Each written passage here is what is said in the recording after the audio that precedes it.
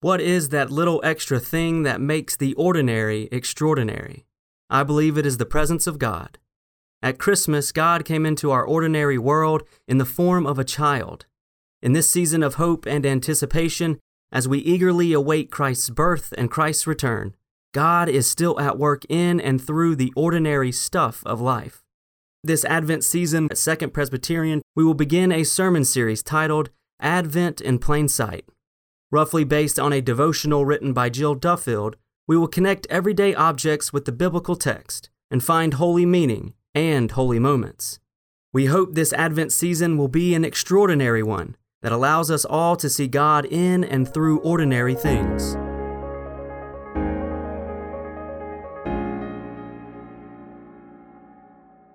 Let us pray. Holy God, we ask that we hear your word, not in the words of Scripture, not in the words of sermon, not first of all anyway, but that we hear your living word, the word that has claimed our hearts, that was born in relationship, and that through Scripture and through sermon, we might hear, believe, and obey. Amen. As you heard and demonstrated by these first two pews that are filled, a number of young people will profess their faith today and become full members of Second Presbyterian Church with all the rights and privileges thereunto, including, yay, the ability to vote at congregational meetings. I know that's what you've been looking for all your life. There obviously is so much more than that. It's an opportunity to make an adult profession of faith, to say for themselves what has been said for them and on their behalf for so many years. And to prepare for this moment, they have attended confirmation classes. Well, this sermon will serve as a sort of last lesson before you are confirmed. And of course, it's a sermon for us all. It is about reading Scripture. We already heard our Old Testament lesson. We read responsively a portion of Psalm 8 as our call to worship. Listen now for God's word in the reading of a passage most often read on this Sunday, Epiphany Sunday, from Matthew 2. In the time of King Herod, after Jesus was born in Bethlehem of Judea, wise men or magi from the east came to Jerusalem asking, "Where is the child who has been born King of the Jews? For we observed his star at its rising and have come to pay him homage." When King Herod heard this, he was frightened, and all Jerusalem with him. And calling together all the chief priests and scribes of the people, he inquired of them where the Messiah was to be born. They told him, "In Bethlehem of Judea. For so it has been written by the prophet, and you, Bethlehem, in the land of Judah, are by no means least among the rulers of Judah. For from you shall come a ruler who is to shepherd my people Israel." The word of the Lord. I'm an early riser, though sometimes I sleep in till after 5. I love to look out the window after the sun rises and after a night of snow. I particularly like the sight of bare branches against the white canvas. It is a view that is both beautiful and cold. A few hours later, there is a sight I also love. It comes when I see children sledding down Newhoff Hill or building snowmen in front yards. That view is both beautiful and warm. Looking up at the night sky can be a cold or warm vision. I recently saw the Netflix movie, Don't Look Up, and there comes a point in the story when to look up is to see a approaching doom, a meteor headed straight for Earth. That's a cold view. We heard a warm view when we read the verses from Psalm 8 in our call to worship.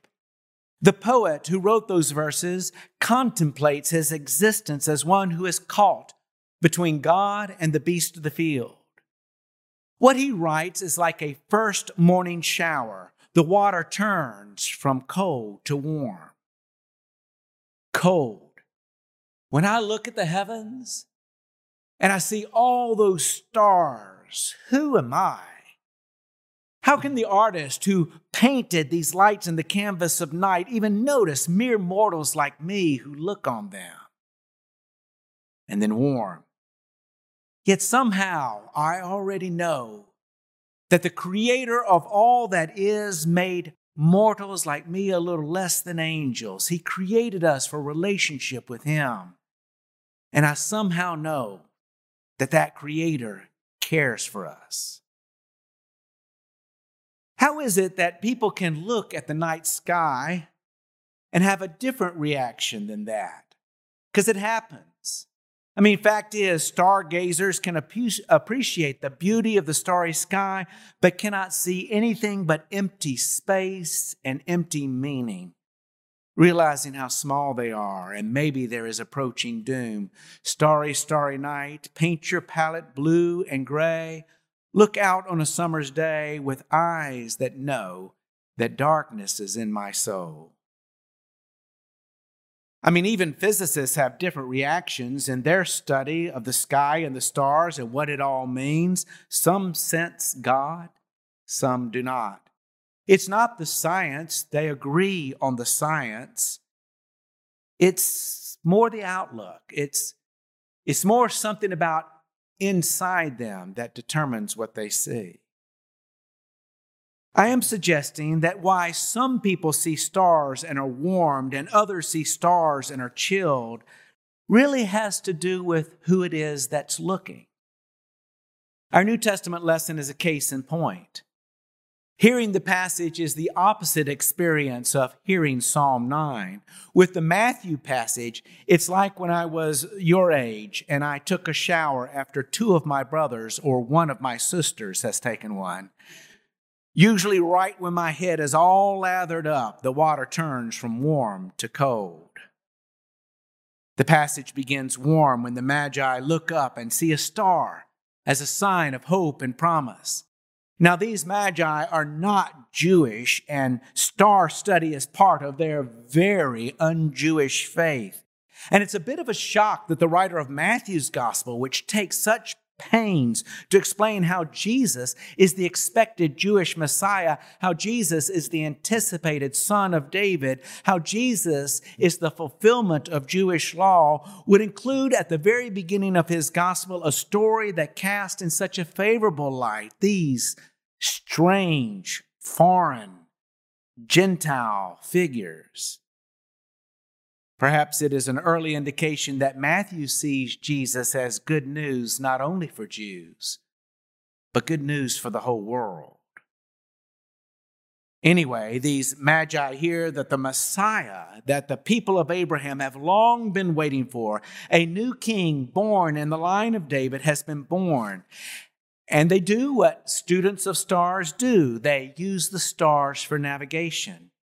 They fix on a star that they know sits somewhere above the Jerusalem region where this child is to be born. And with a benevolent spirit that I wish more people these days had, they go out of their way to celebrate another people's good news. The Magi come to Jerusalem to ask for help in finding precisely the town where the descendant of David is to be born. And then the passage turns cold. King Herod hears of what the Magi are seeking, and it terrifies him. For him, the news of a Messiah is like hearing that a meteor is headed straight toward his world, a world where the benefits of power and wealth flow in his direction. And so he summons the chief priest and the scribes to consult Scripture to determine the life where it is said that the Son of David will be born. You see, the general revelation of stars can reveal only so much. It takes the special revelation of Scripture to guide them to Bethlehem. Now, this is where I'm going to stop with the story. I'm going to stop here in the story because the focus of my sermon, my last lesson to the confirmands before they are confirmed, is on reading Scripture. I want us to notice that both the Magi and the king read the same Scripture, but have different intents. The Magi, they seek a child to worship. The king seeks a threat to be eliminated. The one embraces a future of change. The other defies it because he wants nothing to change. One reading warm, the other reading cold. This is as good a time as any to raise up two principles of reading Scripture that Presbyterians have embraced since their beginning and really had come long before them. The first principle is this: faith finds faith in Scripture. King Herod proves that Scripture can be read with self-serving intent and that bad faith readings can lead to bad results. Read the Bible cold, and it can be what you want it to be. It can reflect back whatever you have inside of you. It can be read in all kinds of ways that does not lead to the good news, as passages are cherry-picked and manipulated to say what they want the Bible to say. I mean, read the Bible in a sexist way, and you can find celebration of male domination. Read it in a nationalistic way, and it can be a celebration of a nation, my nation. Read it in an ideological way, and it can be the celebration of one political party or cause. Read it in an individual way, and it can be your guide to self-absorption or glorification, or a resource for why Jesus shares your views, your conservative views, your liberal or progressive views.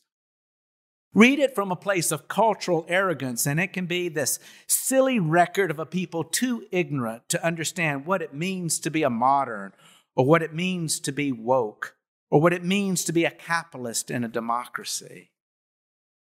Read it from a place of atheism, and it can be read as a library of contradictions and even proof that God is cruel, or really what they're trying to make it, that God does not exist. Read it from a place of science or history, and it can be read as a textbook that is so outdated and needs to be tossed aside. But the Bible can be read differently than that. It can be read warmly. This Bible, so full of contradictions, reflecting different times and cultures, ignorant of modern science and not aware of how we moderns have it all figured out and have the answers. It can still be read warmly as a witness to this good and loving God who not only created all that is, but also cares about you and me. A God who demands justice and shows mercy. A God who condemns sins and forgives sinners. A God who requires repentance, but for the purpose of reconciliation. A God who will be a Messiah and lead us through this journey of life. To go back to that first principle, faith finds faith in the Bible. Or put another way, it is love for God that finds God's love in Scripture. Faith doesn't begin in words read. It begins in life experience. It is born of experienced relationship. God's love, justice, compassion, and mercy are always experienced before they are understood. And Scripture is a witness, a help, as faith seeks understanding. St. Augustine. But now we have another problem. To read Scripture warmly means prioritizing some passages of Scripture over other passages. And that leads me to that second principle of reading Scripture. Let Scripture interpret Scripture. And the only way to do that is to let the relationship that we have with God in Christ be the lens by which we read, the lens by which we judge.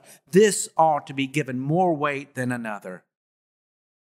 That means, by the way, that we should begin precisely where King Herod begins, only with a different heart. It begins finding Jesus. Let me put it this way. Imagine all Scripture, all the passages of Scripture being this sky full of stars, this mess of stars in the night sky. Well, we need to be like seafaring adventurers once were. We need to find those signature stars to help guide us in making sense of the night sky, make sense in as we put together the constellations that will help us chart our way home. First, find the passages that speak to the primary good news that God so loved the world that he lived in it. Begin there. Begin with the passages then that bear the bright shining light that God's unconditional love still lives among us, still moves among us. And then from there, find the constellation of passages that help bring sense and order to the sky and allow you to navigate your life. Like Jesus teaching that the greatest command of all this confusing laws of God, the greatest command is to love God and love neighbor. Study the rest of it, but start and end there. Or Jesus teaching about God's unconditional love by telling the story of the prodigal son. Or Jesus demonstrating what love of neighbor really looks like by welcoming the outcast and dining with the sinner, or healing the sick and forgiving those who betray him. Or Paul reflecting on Jesus' death and resurrection by declaring that, well, gosh, if that's true, then nothing can separate us from God's love. And then on a separate occasion, declaring that the differences of race and gender and social standing we sometimes think are so significant make no difference at all when it comes to God's love. And Revelation's vision that in the New Jerusalem, the final kingdom where God's reign is clear, there is no crying or pain or sorrow anymore. And with those stars to guide you, you'll better make sense of the Old Testament and know what passages should be raised up or given more weight than other passages. I'll suggest a few of them. The beginning of Genesis, where God created everything, including us, and says, it's all good. The passage in Exodus when God says to slaves, you don't belong to Pharaoh, you belong to me. I'll be your God, you'll be my people. In Deuteronomy, the constellation of the Ten Commandments, and then the shining star of the command to love God with all one's heart, soul, and strength. Or in the prophecy of Micah, with his declaration that empty rituals mean nothing to God, but justice flowing through the community, that means everything. Or in the prophecy of Isaiah, with his comfort of exiles who think that their life with God is behind them, telling them that their best life with God is ahead of them. Or in the book of Proverbs, when it says that the beginning of wisdom is a particular kind of humility, which it describes as a fear of God, but which I think can be thought of as a respect for truth. Or in the book of Job, when it tells us that having God near is more important than having answers to questions that cannot be answered. Like, why do sometimes children die for no reason? Yes, there are many stars in the scriptural sky with many passages to pick and choose from to say, well, anything that one wants Scripture to say. But if somehow your heart has found a way to selflessly love others in ways that you have been selflessly loved, if you have found joy and delight not in thinking yourself a God, that everything revolves around you, but in knowing that you belong to God, and if you have learned that reconciliation with others is the art of life, and reconciliation with God is at life's end, then you bring something with you when you look at that night sky. And you bring something with you when you look at the biblical sky and understand it. Your God-given bias for justice and love and grace will help you find the guiding lights that will help you hear the good news of the Bible that's there for Jews Oh, and there for us Christians. Oh, and is there for the Magi. Well, I guess it's there for the whole world. Second Presbyterian, Finding Direction by Following Jesus.